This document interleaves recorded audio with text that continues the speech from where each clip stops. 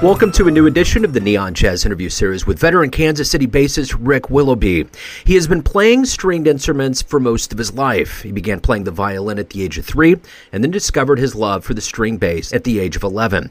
In 2004, he graduated from the University of Missouri-Kansas City's Conservatory of Music with a BFA in jazz performance under the sage guidance of Bobby Watson. During his time at UMKC, Rick had the privilege of studying also with veteran Kansas City jazz bass luminary Gerald Spades. For the last 20 years, Rick has either been a band leader or in the band around the greater Kansas City area and has had the privilege of touring the country with various groups. Known well for his time with Quixotic, Victor and Penny and the Loose Change Orchestra, founding member of the Snow Globes, and so many other projects. We caught up with him at the KC Beer Company during a performance with Brahms and Peter Schlam. And he talked about Brahms' influence and many things that we wanted to dig into, and we did just that. Enjoy this interview. Hey, it's great to see you, man. Thanks for taking a minute out for Neon Jazz. I appreciate it. Well, I appreciate the invite. Thank you very much. Yeah, absolutely. So you are a prolific performer in this town, and I want to kind of get to the root of that. So sure. We'll start with right now as a couple of existentialists, and then we'll work our way back. So first and foremost, what's been going on lately with you? The Snow Globes are going on, my friend. Okay, I like it. We are a Christmas folk group, if you will. This is our 14th season, and we're getting ready to do a big performance at Crown Center, the 4th level, the Grand Theater. It's actually almost sold out, so I've actually been spending the morning kind of working on logistics for that, getting stage plots ready and all the tech stuff. I'm trying to get all the tech in place this week, and then once I go into next week, I'll be focusing on creative visuals and everything and do all the fun, pretty pictures to make sure that this concert pops, because I think we're expecting about 500 people. Wow. Yeah, so I've got a lot going currently. Sounds like it. So just for context, we ran into each other during a performance of Peter Schlam and Bram Winans at the KC Beer Company. And at that time, I don't know if we mentioned it or not, but my wife and I got married in that. It's the MTH Theater, isn't it? So it's not the MTH Theater, it's the Grand Theater. It's okay. It is run by MTH though. Okay. Did you get married like basically right in front of the box office? No, we got married on the stage. Oh, well, of that theater, I guess is my question. Yeah, okay. So it is a different theater than that one. Okay, yeah. So we got it was all stage set up. It was like they were watching a performance and had the reception and everything there. It was wonderful, man. It was such a good time. Very, very cool. Well, yeah, we're quite looking forward to this. And MTH is heavily involved with this production as well, more on the ticketing and logistics side, but they are lovely hosts for the evening. Yes. So, Rick, you are Kansas City through and through. You've been around quite a bit. And, obviously in the context of what we're doing here is jazz, but you've kind of traversed so many different genres and musical worlds in your life. So what I want to do is I want to start at the very beginning. Tell me where you were born and raised and how this love of music and the bass and being in this world, how did it start for you? Great question. Thank you. I was born here in Kansas City at, I believe, St. Luke's or St. Joseph's or one of the saints here in town. Grew up in Lee Summit. A thing has occurred just recently over the summer, and I was kind of like mentally leading up to it and then sort of forgot about it and then remembered about it in the fall. On my birthday in August, I had then played music for 40 years. Wow. I started playing violin when I was 3 years old, and I don't feel as though I'm old enough to have done anything for 40 years, but apparently that's the case. So yeah, I began playing violin when I was 3, sort of started in the Suzuki method, as many do, and then quickly got thrown into the bluegrass class, which was great. Completely playing by ear, improvisation, just sort of like growing your mental capacity for music at a young age. And didn't learn to read music until I got into the school system. And ironically, once I got into 4th grade and began school orchestra, my mom was my teacher. She taught strings in the Lee Summit School District for 30 years, always at the elementary level and always through various schools. And she was my teacher for 4th, 5th, and 6th grade. Wow. And then when I got into the 6th grade, this whole time she had been teaching privately out of her home. She teaches cello. She's an extremely fine cello player. She has a master's degree. She plays in the Lee Summit Symphony. She's, plays all over town, sometimes more than I do. It doesn't really matter how far my career goes or where I am. I will always be Mrs. Willoughby's son. We've traveled, hundreds of miles and shown up in a restaurant and someone's like, "Oh, Mrs. Willoughby, you're here." So anyhow, someone had brought an upright bass to our home during a cello lesson. I asked, "Hey, can I play this thing?" And he was like, "Absolutely." Thought it was kind of cool, and tried out for the after school orchestra. And I believe I was the only bass player that tried out. So they're like, "Great, you're in." And I actually took to it pretty quick. And this was when I was about 12. A year later, I was 13 and got my first electric bass. And that's kind of when things really started taking off. I started playing in like high school bands as a junior high kid, and really started excelling in it. My orchestra director, Kurt Mosier, he was a huge influence on this path in particular. He saw something in me and had me come play with his church band as a very young person. And I learned to read chord charts that way. And we didn't have a jazz program, at least some at that time. But as an improviser, I was just like, well, I feel like if I can rack my head around that, then I can play basically anything when it comes to pop, folk, jazz, any kind of thing. Because I've always been interested in all kinds of music. And so that's kind of when I started down that path, and ended up going to UMKC. I went there because of Hal Melia and Brom Winans, and then 1 year after that, Bobby Watson showed up. And so I kind of came in right at actually before all the things took off with UMKC. Bobby ended up taking me all over the country. I went to New York to the IAJE with him. He, like we flew together. He, walked me down the street, walked me into the conference, the whole thing, and we couldn't take but 5 steps, and everybody's like, "Bobby." Yeah. I mean, I still don't think as much as Bobby's done here, I still don't think people fully understand what No. a celebrity he is. No. He's an international superstar that happens just to live down the street, you know, Yeah. and we are more than fortunate to have him here. So along that path, while I was in college, I had to take piano proficiency and jazz piano as part of my degree, and my teacher was Brom Winans. And unfortunately for Brom, I am really quite awful at the piano, and so he's telling me all these amazing things, and I might as well just been wearing boxing gloves and punching the thing. He saw something in me that I don't think I even saw in myself, and I appreciate his nurturing this. He always felt I had very strong time, and that has kind of led to what I do now. And he's been a friend and mentor to me this whole time. He's taken me on gigs all throughout my career and sort of fostered this time, if you will. These days, my involvement with jazz, unfortunately and fortunately, I suppose, depending on how you look at it, oftentimes does not involve drummers.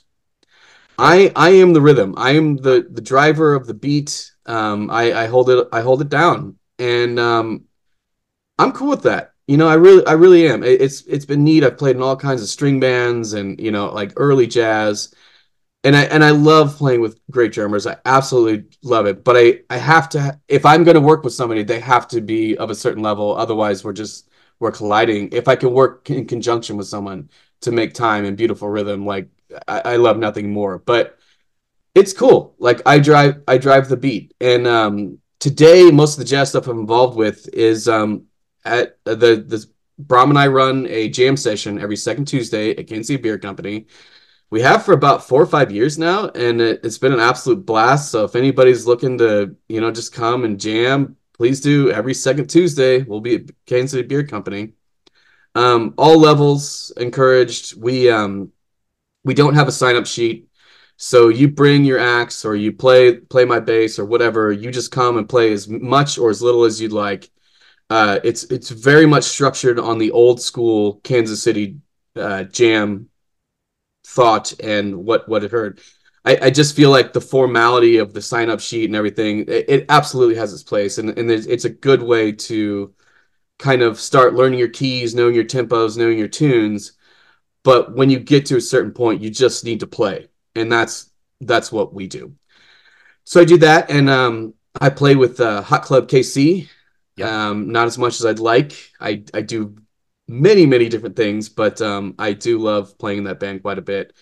We recently recorded at the beginning of September, and I know Adam has been feverishly editing that record and getting it all ready to go. I'm not exactly sure what his plans are as far as release, but I can tell you we recorded down at Weights and Measures with Dwayne Trower, and I am very excited to hear this thing because Yeah. it was a very cool session. Yeah, it's a great band. Yeah. So, what was the first live show you ever saw that blew you away? Wow, great question. That blew me away. Well, I'm while I'm thinking about that, I'm going to tell you my first like rock concert I ever went Sure. to, just because I know that story right off the bat. I went and saw the Mighty Bosstones at Wow. Liberty Hall in Lawrence when I was 13. Wow. My older friends, they took me to the concert. Everybody was stage diving, having a great old time. Security was like kind of not a thing or whatever. We were just partying, having a good time. This guy grabbed a chair from backstage and stage dive into the audience. Dickie Betts stops the entire concert and was like, "Hey, you, come up here." Got the guy on stage. Is like, "Look, man, you are ruining this for the everyone here. You got to go." Anyway, and then at that point, we just continued partying and having a great old time. So I think I gotta think the one that blew me away was getting to see the Pat Metheny group at the Uptown Theater. Oh, I wow. Yeah. think that had to have been probably 96 or 97, Okay. something like that. Full 10 piece, it's Lyle Mays, the whole thing. I just was like, this is unreal. This to me is completely mind blowing. I don't know how these humans are doing this, and had gotten to see shows like that since then. Like I got to see Paul Simon when he came through with his like 8 musicians that all played 10 different things, and those multi instrumentalists, their minds, it's just so impressive to me Yeah. because I know how hard it is just to even do one thing well, and those guys are doing 15 things better than I could ever even dream of. Yeah. It truly is mind blowing. Yeah, for sure. So, you've been at this game for a long time. What do you like the best about being a professional musician? What gets you out of bed? What gets you motivated to do everything that you do? I mean, there's so many factors to that. I'm an ensemble player. I love performing with other people. I think it was kind of a mind blower during the shutdowns that a large portion of me was not to happen, and I didn't know if it was going to happen again. And it kind of dawned on me how much of my identity is tied to being a musician. I've always considered myself a conservationist. I love the outdoors.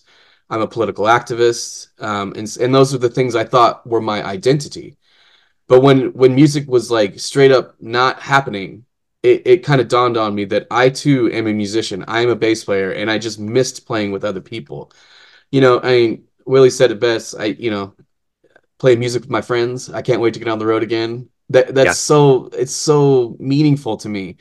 I love performing in front of people. That's great. But I think of the three elements: practice, rehearsal, performance.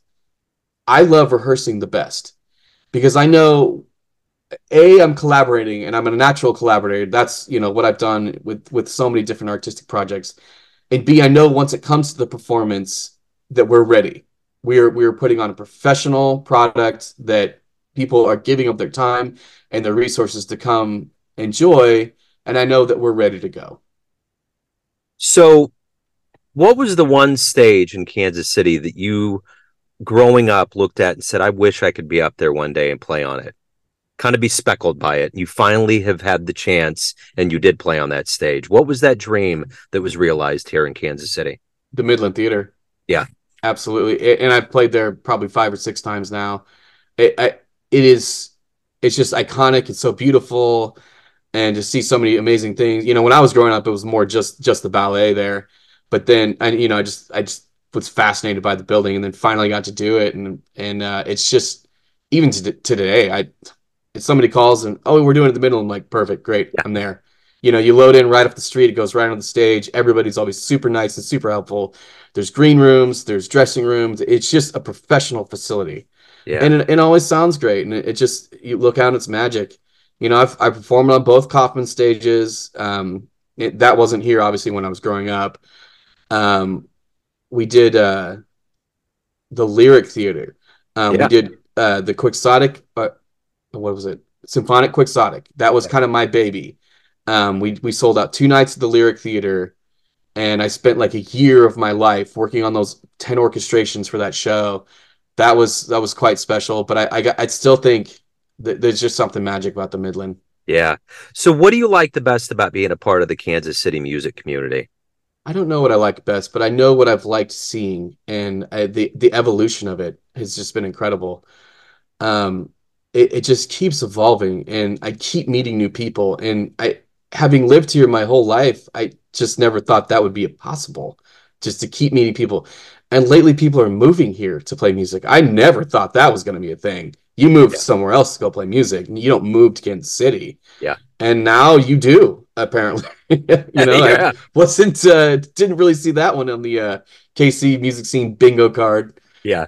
I will say, kind of what I tell, people from, I travel all the time. I've traveled, toured all over the country, and people are always asking about it. And I will say KC has all of the scene and none of the industry. It's not like Nashville, it's not like LA, it's not like New York, but even that I feel like is starting to shift.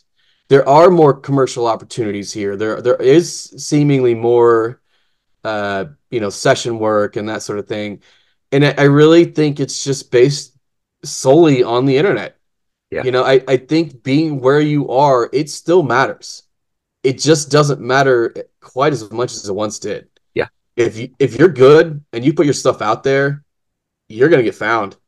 It just it really kind of is that simple now. There's a democracy to all of it. I mean, if you're good, it's like anything. If you're out on the web and you're doing a good thing, people are going to be flocking to it, just the way it works. I mean, there is a mystery as to how the whole viral thing happens, which is just kind of the mystery of being on this planet. But at the end of the day, there is definitely the court of public opinion's pretty steady about how they're going to extol the virtues of people that are good or not. I love that. Yeah. I love it. I think it's just it just you decide. Oh, like, I love this or I don't love this, and that's it's that simple. Yeah. Yeah. So for the purposes, especially of what we're doing here on Neon Jazz, I want to know, why do you love jazz? There's so much I loved about jazz. I mean, so many of the great records. I love so many things. I love the early stuff. I love Django Reinhardt. I love, so many amazing Miles Davis recordings. I just, I don't, I haven't seen as many incredible jazz artists as I'd like. To me, I don't get to see a whole lot of music, for one, and I have to kind of choose those battles. But there's just so many incredible recordings, and I love the history, and I love the connections that they all had, and like how these compositions were written and created. I love the Tin Pan Alley stuff, like Irving Berlin, man. All that. I just think it's fascinating, like how huge the genre is, if you will. I mean, so much of it was just pop music, Yeah. and then it became tunes that people just improvised over. And I like the pedagogy of it too. Like, I didn't get it as a kid, but like seeing it through college and then like teaching it myself, there's a method. And it's not just like freewheel and play whatever you want. Like, the best players, like, they're saying something. They're telling a story through their solos. They're not just like ripping out licks and, ooh, look how fast I can play, whatever. They're extremely musical. Yeah. So speaking of live shows, if you could get into a time machine and go back and see a live jazz show anywhere with anyone, where are you going? Wherever Ray Brown's playing, Yeah. man, he just blows me away with his sound, his time, his feel. I would love to have seen that. Man, who else? Of course, I'd love to see Django, Yeah. you know. Um, Art Tatum. Yeah. To see Art Tatum would be unbelievable. Yeah. Uh, Geez, list goes on and on. Huh. No, that's good. You got a good slice there. I may join you for a few of those. That would be wonderful. Can we go see Cannonball Oh Adderley yeah. while we're at Yeah. it? Yeah, we're gonna punch our ticket. We're gonna have all kinds of things on there. Passport. Cool. You let me know, and I'm getting in that time machine. That's right. So at the end of the day, Rick, everyone has a perception of you. Family, friends, fans, but you ultimately run the show. What's your perception of you? Who do you think you are? I'm a guy who loves music, and I've designed my life around getting to perform. I have many, many things that I do, but ultimately it's to protect my gift, my gift that I get to share, and that gift that, is a blessing to me and hopefully to others. And yeah, I just like playing the bass. So if anyone wants to find out about upcoming shows, anything in your world, anything that's going on, where's the best place to go? Always my Instagram, Rick W Okay, Music. Anything I do, I posted like story or a post or whatever. It's all up there. cool. Rick, this has been great. I'm glad we hooked up. Thank you for what you're doing. Thank you for the music and best of luck. Enjoy the holidays, man. Thank you for your time. Thanks for listening and tuning into another Neon Jazz interview, where we give you a bit of insight into the finest players and minds in Kansas City and spots all over the globe, giving fans all that jazz. Thanks to Rick for his time, energy, and cool. If you want to hear more Neon Jazz interviews, you can find us on Spotify and Apple Podcasts. Subscribe to us at YouTube, and for everything Neon Jazz, go to theneonjazz.blogspot.com. Until next time, enjoy the jazz, my friends. Neon Jazz.